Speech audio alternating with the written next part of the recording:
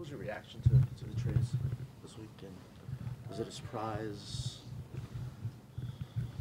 I was certainly not expecting it, but I am so thankful to be here under the leadership of Mr. Gettleman, Coach Shermer. I just think that they're building this thing the right way. I believe in those guys tremendously.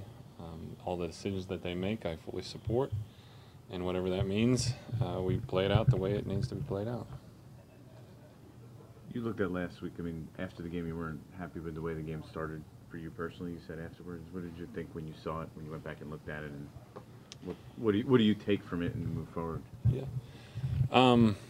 Yeah, I thought that the speed of the game affected me personally at the beginning, and I think that that can happen against good, fast pass rushers, and you kind of catch up to the speed, and you don't want to have that happen. But so going into this game, they have fast guys as well, and they have plenty of speed, and so you got to come out there fired up, ready to go off the first snap, and not make those early mistakes that you have to overcome.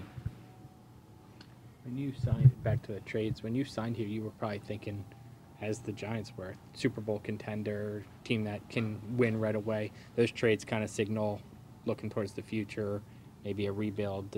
What do you think when you, probably a long way from what you were thinking 6 months ago? What I was thinking 6 months ago is the same thing I'm thinking now, and that was God ordained this whole thing. He brought me here for a reason. I'm being obedient to what God's saying to me, and I'm so thrilled and joyful for that reason. And whoever's inside this locker room, whatever the circumstances are, don't change that. So to encourage the guys to love my teammates, to do the best that I can every single day, single thing that I do, never changes no matter what the circumstances are. Yeah. How would you rate or describe how you played? Are you overall so far? I don't like making general statements like that. I think that there's some bad, some good. We move forward, we get better as we go. I was going to ask you about Spencer. What did he bring to the line? You guys obviously made a change. Mm-hmm. How did he play? What did he bring to the line?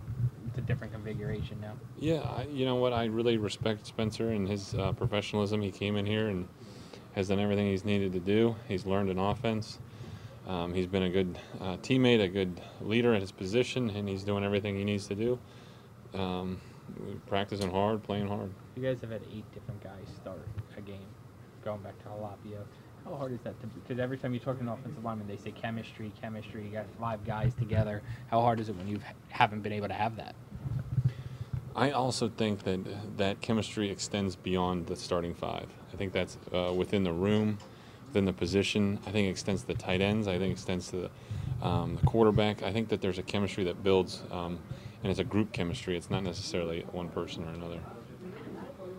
Shermer said when in the preseason, we're only going to go as far as our offensive line takes us. And a bunch of guys, probably yourself included, were like, good, put it on our shoulders. We want that. Now that you're 1-6, do you have to wear that on your shoulders? Absolutely. As an offensive Absolutely. line? I think that's the blessing and the curse of having a lot of weight on your shoulders is a lot of people are depending on you. And that's great. I mean, I absolutely love it. I think that, like I said before, I think God ordained all this. I think that there's no surprises about any of this in his eyes.